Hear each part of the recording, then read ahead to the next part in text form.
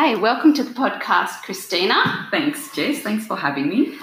So today on the podcast we have Christina Pincevic. Yep, sounds good. I just heard her say it and I got it wrong. And she's here to talk about her son Ezekiel. Yeah. And her life, what her life looks like with a little boy with autism. Yeah. All right. Could you give us some background history about yourself? Sure. I used a long time ago in a past life. In a past life, I completed a law degree and a commerce degree and did the whole uni thing, and then practiced a little bit. Got married, pregnant, overjoyed that I was pregnant, and decided why not keep going with this, and got 5 beautiful children now. Oh, how lovely! Yeah. How long did you practice law for?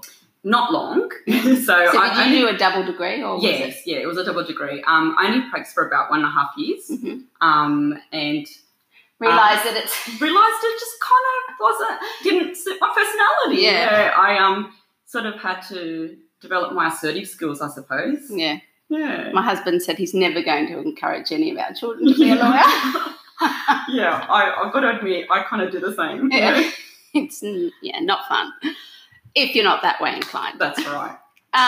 Okay, so your kids, how old are they? What do the ages range from? So range from 17 down to 7. Okay. Ezekiel being the youngest. Yes. Yeah. Okay, so life before Ezekiel was pretty normal. Yeah, normal, I put that in inverted commas. Yeah. Yeah, whatever normal is. Yeah, no. Oh, hang on. So you actually, let's go back, you left law and became a mum, and then something happened. Yes, I actually got really sick. And after my 3rd child, I developed a myriad of illnesses. So I had autoimmune disease, Hashimoto's, adenomyosis, pyroluria, anemia, and a whole host of things. Just got really sick, and I developed a sensitivity to synthetics and preservatives, and pretty much my body just sort of shut down. And so Hashimoto's, that's an autoimmune? Yeah, that's an autoimmune disease. Yeah, it's with the thyroids. They were sluggish, underactive, and yeah, so I had to stop using all things with synthetics or preservatives in them, and that's when I entered the natural world. And so what I decided to do is I tried some natural products, and they sort of worked for a bit, but I needed something that was a lot more hardworking, just something to rectify the issues that I had. For your skin or food, as in organic food? Both. Yeah. Both, a combination of both. But I just wanted to get rid of all the stuff that I was putting on my skin and in my hair and all that. Because under your armpits? Yeah, under my armpits and all that. So I decided to take matters into my own hands, and I started to research. As a good lawyer does. Yeah, foundation of all law. Yeah, no, I thoroughly enjoyed that bit of it. And 6 years later, 6 years worth of research and development, I came up with a few products that seemed to work for myself and for 2 of my kids who had eczema. And then I gave it to some family and friends, and they really liked it. And then they sort of prodded and pushed me into bringing it out. And that's how our natural company was born, Song of Solomon, is the name of it. And we just make all natural skincare, just completely natural, just no synthetics, no preservatives, no nothing, just completely natural. Wow. And how did it go? It went really well. We opened in 2014, and it just steamrolled from there. We went online in 2015, and it wasn't until halfway through 2017 that I actually had to take a break. Because our youngest, Ezekiel, has got quite severe autism, and he was about to start school, and I had to prep for that, and then I just really wanted to be there for him in his first year of school, just to get him settled and to make sure that he had everything that he needed and that he was comfortable in the environment. And so the autism, did you notice straight away? We noticed when he was about 3. What were the warning signs or the telltale signs? For us, it was mostly sort of sensory issues. He had especially in the auditory sort of arena, like loud noises, music, things like that. He'd always put his hands over his ears. He'd do the hand flapping, things like that. Was he verbal? He is non-verbal, okay. So he wouldn't look you in the eye, and and he obviously we struggled with the toilet training and things like that, and he'd like to play on his own in the playground. And so this was at preschool? He actually didn't go to preschool until he was 5, because we just weren't comfortable putting him into preschool because we thought he's not going to. So when did you get a diagnosis of autism? Just before he turned 5, yeah. And was a diagnosis helpful, or like a label, I mean? Is it helpful or is it a hinder? At first, I was a bit reluctant, admittedly. I was just like, oh, he's going to be labelled, and, but when I pushed that aside, the fact that he's diagnosed now, he's able to, get all the critical support services that he needs. Like, he's got, he can go to speech and OT and all sorts of things that really, really help him. Mm-hmm. And was there sort of a grieving process? At the time, I didn't think I was, but if I look back on it now, I think there was. There was. It came as a surprise. Like, I was actually talking to my sister one day, and I said to her, "Oh, I think I'm grieving." But it didn't really last too long, because you sort of turn around, you look at him, and you think, "Oh, that's my Zeke. Yeah, that's Zeke." And wow, he's got a label now, but it's Zeke. We're still going to continue doing life. Yeah, yeah. Any kind of blaming, or, I know women internalise a lot of things. Did you feel that you were looking to blame or blaming yourself? Yeah, I think for me it comes very natural, like there's... Most women. Yeah. Very, you've got self-condemnation, and you think, why didn't I see this before? Or even if you did notice it, why haven't you done anything quicker? Why didn't you push for things? Why didn't you speak up? Yeah. All those sort of thoughts sort of go through your mind, and you just think, I've got to fix this now. But, yeah. And were the doctors kind of toing him, like, was there a lot of, like, what's the word, not listening to you?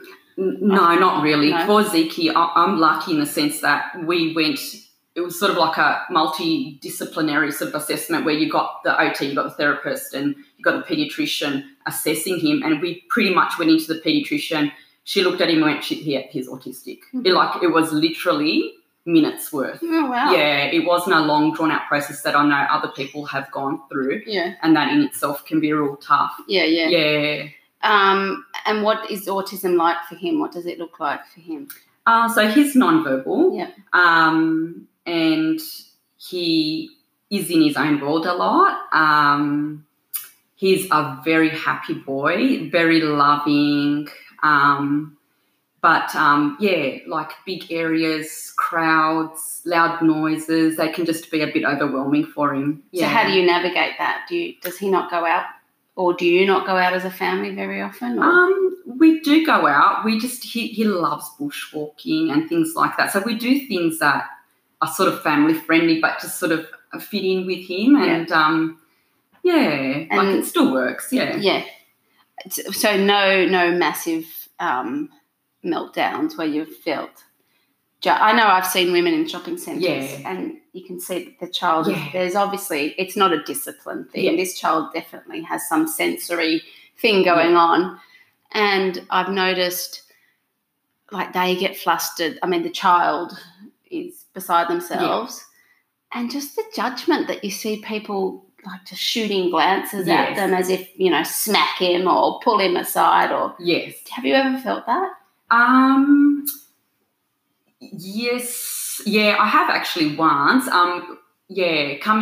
Coming back from school where, they do have special needs classes there, and but some of the parents from the mainstream class, Ezekiel was overtired, he was overstimulated, and he was just not having a good time. He was just crying all the way to the car, and you do get those glances and stuff, but for the most part, I don't know, maybe it's because we tend to avoid shopping and stuff like that with him. But, it's a mixed bag. It all depends, But I can say I speak to a lot of mums who have got autistic children, and they do say they find it tough. What's something that outsiders can do in that situation? What would be helpful, do you think? Like if you could see a child having a meltdown in the shopping centre, is it helpful to help or just walk away?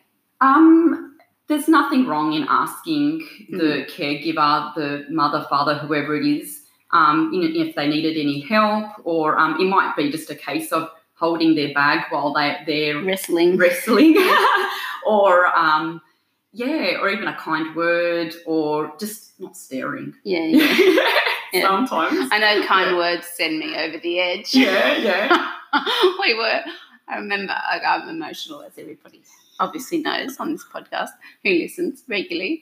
I was pregnant with one of the babies, and we were in a restaurant, and it took I think it was an hour and a half before we were served, before we received something. Wow, yeah. I had 5 children at that stage, or I was 4 kids and pregnant with our 5th or something, and the kids were beside themselves. They were falling asleep. And the table next to us, he came in after us, and they got served before us. And by this stage, my nerves were raw, absolutely raw. And an hour and a half later, the kids were falling asleep on the table. I was beside myself. And the woman comes up and says, "Oh, I'm sorry. I'm sorry we're so late, And I said, I'm not confrontational at all. And I said, "I'm sorry, but we've been sitting here longer than those people," and they got their and then I just burst into tears. And the kids are all looking at me, Pat's looking at me, I'm thinking, help it. And then they're bending over backwards because he's this emotional woman crying at the table. And they said, "Well, what can we do? We'll give the kids dessert." And we had promised the kids Cold Rock or whatever, that horrible place where they put lollies and everything in the ice cream. We'd promised them that after dinner. I said, "No, it's not going to help." We've got other plans. So anyway, after my emotional, I finally got myself together, we went off to Cold Rock, and we're standing in the line at Cold Rock, finally composed myself, and this couple from the restaurant came up to me and said, "I saw you in the restaurant, you're beautiful." Well, that was it. I burst into tears again at Cold Rock. So, when people are nice to me, So, I suppose having said that, people say, people tend to go, "Oh, I know an autistic child," but every autistic child is one autistic child. They're all so different, so different. So, and same goes with the parents or the caregivers.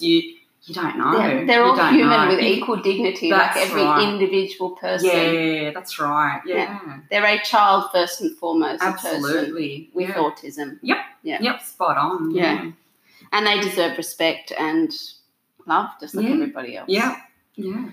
So getting back to the family, I can hear footsteps again. The siblings, how does that work? Are they more protective of him, or? Yeah, they are. I honestly think that Zeke has got him wrapped around his little finger. They just adore him, and they just have good times with him, and they actually like it when Zeke tends to embarrass us or creates humility in us, or it does something inappropriate. They think that it's quite funny to see how mum's squirming around and trying to, navigate that. But they absolutely adore him. And I found there are a lot of things they've sort of had to sacrifice themselves, and they did that willingly. But I look at them and, oh man, I'm so chuffed. I look at them and they're just such good kids. I think it's really sort of refined them and excuse me, and just sort of made them a lot more selfless and a lot more empathetic. Sensitive. They just, because they can look through with the lens of sensitivity as opposed to me, you know. And it has really refined them a lot. And so it's a gift. Absolutely, 100%, 100% a gift. Yeah. Did your husband and yourself see it differently, or did you come to it at different stages, or was there? Yeah, I think I probably noticed it first. Hubby was he's so easygoing, and I'm a bit more uptight. So, he was just like, no, he'll grow out of it. And because one of our other kids struggled for a while, and then he hit 5, and now he's like right at the top of his class. But so Albert thought, the same things happening here, and we'll just give it a bit more time, and it will go away. But Did was there a period where you felt that God was not there with you, or did you feel him? Your faith. What was your faith journey like? Okay. Well, that's just so important. I think, funnily enough, all the illness that I went through prior to that, and doing Song of Solomon, and just going through the book of Song of Solomon, Book of Song of Songs, which is really important to me, just going through all of that sort of prepped this stage almost, and just sort of refined us. And I suppose it got to a point where, I grieved for all of, half a day. Yeah. And then I just stopped and I thought, well, is my God sovereign or not? Yeah. Is he sovereign? Does he have control over everything that happens in my life? Am I in his will? Has he got a hand on everything? And if I say yes, then I can move on. If I say no, then I've got other issues. I can pack up and go home, But no, for me it was like, he does. He is a sovereign God, and you know what? He'll give me enough every day. It says it in Scripture. Ask, every day you ask for strength, you ask for wisdom, joy, compassion, hope, sensitivity. Ask and it'll be given to you. But I think that all the illness and all those other troubles leading up to having Ezekiel, all the adversity, shall we say, really sort of refined us, not just me, but all of us, just refined us, because I just don't see how you can sort of refined as in it made you aware of, to slow down, that your life was not your own, that someone else was in control, God was in control. Yeah, and I think and you can get through it. You do get through it. Absolutely. I think with me, I was very much the way I grew up and how I came to be was I constructed this sort of Betty Homemaker sort of image, for want of a better word. I wanted to look totally picket fence type. Oh, totally picket fence. I was picket fence girl, poster child for a picket fence.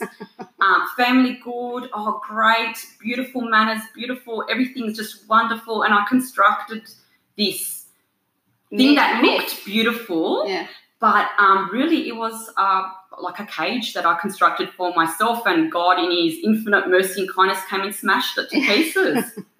And it was the best thing that ever happened. Yeah. So refining in that way, just getting rid of what the idols I'd built up, or just being able to surface up things that you think you don't have, but the Holy Spirit sort of brings up, like any pride or self-righteousness or anger or bitterness or anything like that, just sort of bringing it up to the surface, and then getting rid of it. So the adversity and everything leading up to it, and even now and continually, has just helped me and my family really to be able to deal with a situation, and not only deal with it, but go through it with joy. Yeah, live it happily. Absolutely, yeah. How beautiful. You are very, very lucky to have that outlook, to be so purged. Yes, very purged. But with that comes joy and freedom. Yes. a freedom. Yeah. You're not tied down by these chains of, vanity and pride and self-righteousness. Yeah. Yes. Yeah, no. It doesn't, at times it's not comfortable, the purging, but no. Definitely a blessing. As I said to my husband yesterday, God didn't say pick up your mattress and follow me. He said pick up your cross, my friend. That's right, with all its splinters and everything else. But you won't carry it alone. No, that's right. Yeah. That's beautiful. I had something else to say and I can't remember. See, I'm being Dory now. Dory. What was it? It was to do with I can't remember. Hang on. Yes, I remember now. Getting back to work. Yep. So I know a lot of women feel that they sacrifice a lot and they give up a lot, and that's the end of it. So you put all this hard work and research into Song of Solomon and have put it on the bench. Yeah, on the bench over on the side. But that's not going to always be like that. You will get back into that. Oh, absolutely. I just keep saying I'm waiting for the green light from the man upstairs. But in the interim, I'll go, okay, and if I get inspiration, I'll jot it down, I'll refine things, I'll play around with things. So it's not really, I don't think that's it. That's the end. No way. This isn't the end of the story. No, it's definitely the end of the story, and I've got every intention to start up as soon as I can. Yeah. That's wonderful. I know we did one on Season of Littles, and there was a lot of women who felt that their life was over. Yeah. Because you can't see through the fog. Yeah. And your fog was probably bigger than a normal fog of, lots of littles because you had this learning difficulty. But you can't see it by yourself, but with Christ at the centre. Oh, absolutely. Yeah. There are days where you just you can't see the forest for the trees. You're clinging on to you're clinging. Yeah, absolutely. Yeah. But that's just it. It is. It's time and a season. Yeah. It's a time and a season, and there's a time for everything. Absolutely. Yeah, and I think that's it. If you keep that mindset. Yeah. Then but absolutely, there's heaps. We've got heaps more to do. I'm not done at all. I've got heaps more. What's on the horizon? Oh, I'm dabbling in perfumes. Oh, wow. And just ones that don't give you a massive headache. Yeah. And one of those. Yeah. And just lots of other things. I can't even think of it right now. I've been trying to make toothpaste. Can you do that? Yeah, I do my own toothpaste. I just don't sell it. Yeah. Yeah, but I can't even remember. Yeah, I've got stacks of things. I can't even remember it right now. It's all written on 50,000 sheets at home. Perfect. A bit on like the mine. to-do pile.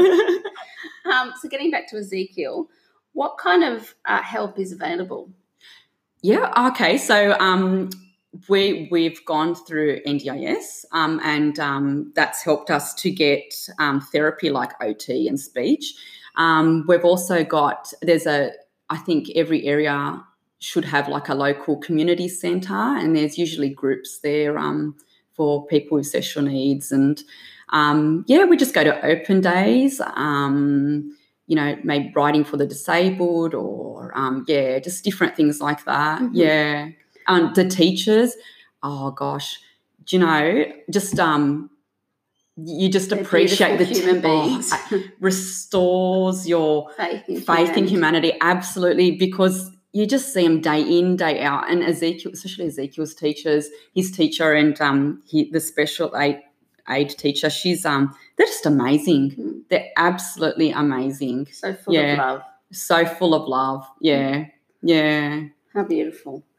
But I think they would agree with me saying that it's the children that fill them up. Yeah, they're very funny. Yeah, they can they can do really funny, awkward, inappropriate things.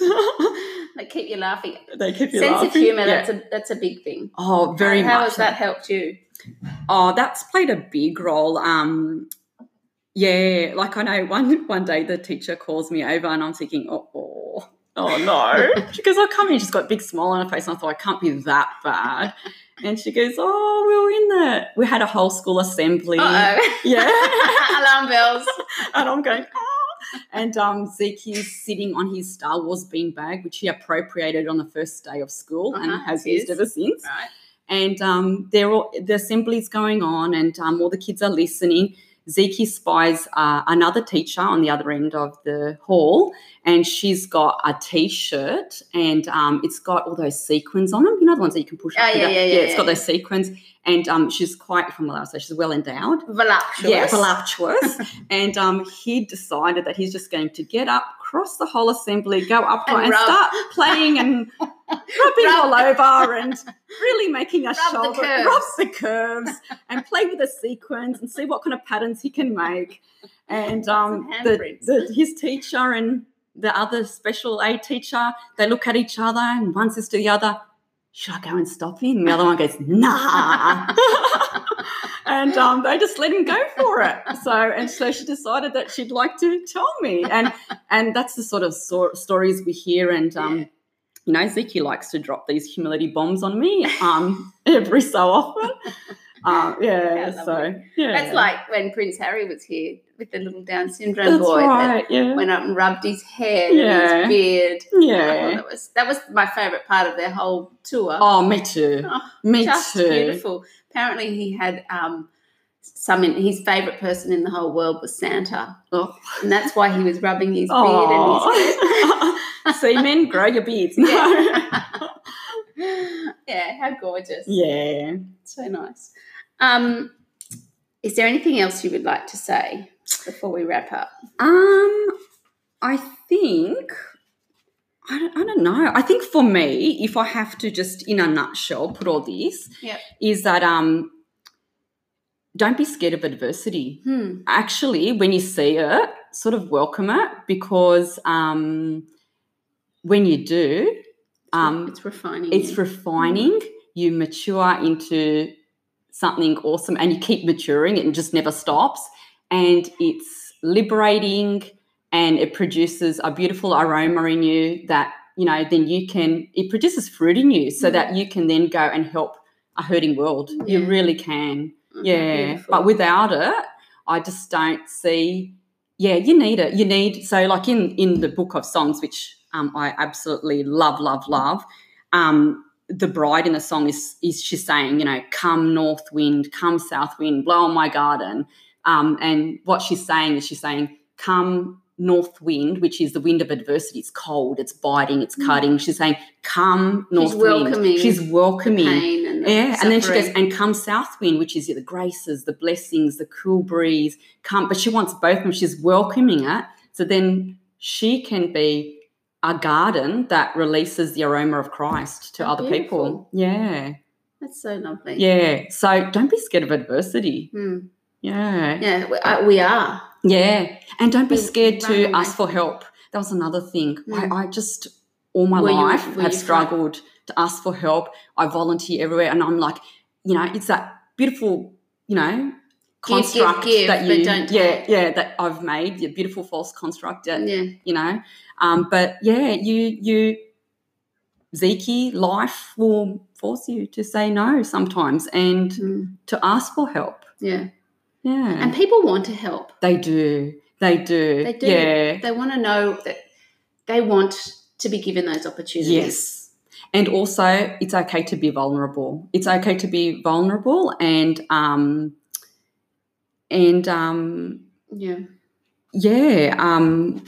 I completely forgot what was the other thing I was going to say. No, it's great to be vulnerable and not to hide things and under honest. the rug. Be sincere. Don't sweep things under the rug. Yeah. And it's okay to be upset, and it's okay to be cranky, and it's okay to make a mess. Our lives are all messes. Yes, but it's in that cleaning up. Oh, totally. Yeah. And he comes to us in our brokenness, and it's only when we're like broken and we come in repentance and brokenness that we can release that fragrance. Just like, you know, Mary Magdalene, when the alabaster jar was broken, it released that fragrance. I didn't realise that. Yeah. Yeah, I didn't realise until Father said at Mass a few months ago now probably, that it was such an expensive ointment, and it was kept in those jars, and you weren't to open it, and she smashed it open and just to put over his feet. Yes. And everybody was horrified. Yes. But that is like... But that's it. That's what our life has to be like. And, you know, that ointment, like you said, it was very costly. It was spikenard, and it was extremely aromatic. It's so aromatic that it would penetrate into everything. But she was willing to, in her brokenness, to break the alabaster jar. But also to be exposed like that. And to be criticised and to be shamed upon. And that's what it's like when you open your heart. Yes. To be vulnerable. Yeah, and transparent. Yeah, that's the word. That's the word. That's the word I was looking for. Me too. I knew finally. Your coffee started to hit. That's so beautiful, and it's so true that our as I said last week, when the light shines in dark places, that's where beauty really lies. Yeah, it's bringing light to those dark places, and not be afraid or ashamed. Yeah. How beautiful. All right, now before we finish, do you have anything else you want to say? No. You sure? No, that's it for me. We need to. I need to ask you what has brought you joy this week. Can you think of anything that's brought you joy? Yes, I can. I was the recipient of a hug from my sister, and she's not a normal hugger. She gives you the best hugs. They're like therapy. Therapy in a hug. Therapy is a hug. Yes, yeah. How beautiful. She's the best hug giver ever, and it was so full of love, and I enjoyed understanding, and there was everything in that hug, and I enjoyed it so much. That's beautiful. Yeah. What about you, Jess? Well, I just went away with my husband. Oh. Yes, to Noosa, and it is so beautiful. Oh, yeah. It is so beautiful. It never disappoints. I mean, he never disappoints. Yes. God, I mean. Yeah. My husband does disappoint. Sometimes. On a very rare occasion. Very, very rare. But beauty, this world, it is so beautiful. We look for it. Absolutely, a lot of the time we've got our head down. We need to lift our gaze and just look at what's around us. Yes, absolutely. It's so beautiful. So that brought me so much joy. Yeah. And you have brought me joy today. That was so beautiful. Thank you for coming. Thank you for taking the time out of your busy schedule. Oh, my pleasure. To talk to us. And I will put all the links in the show notes about Song of Solomon, so that when it does finally make a comeback, we can log on and buy some stuff. Sure. Yeah, watch the space. Yeah, fantastic. Thanks, Christina. Thank you. Thanks, Jess. Bye.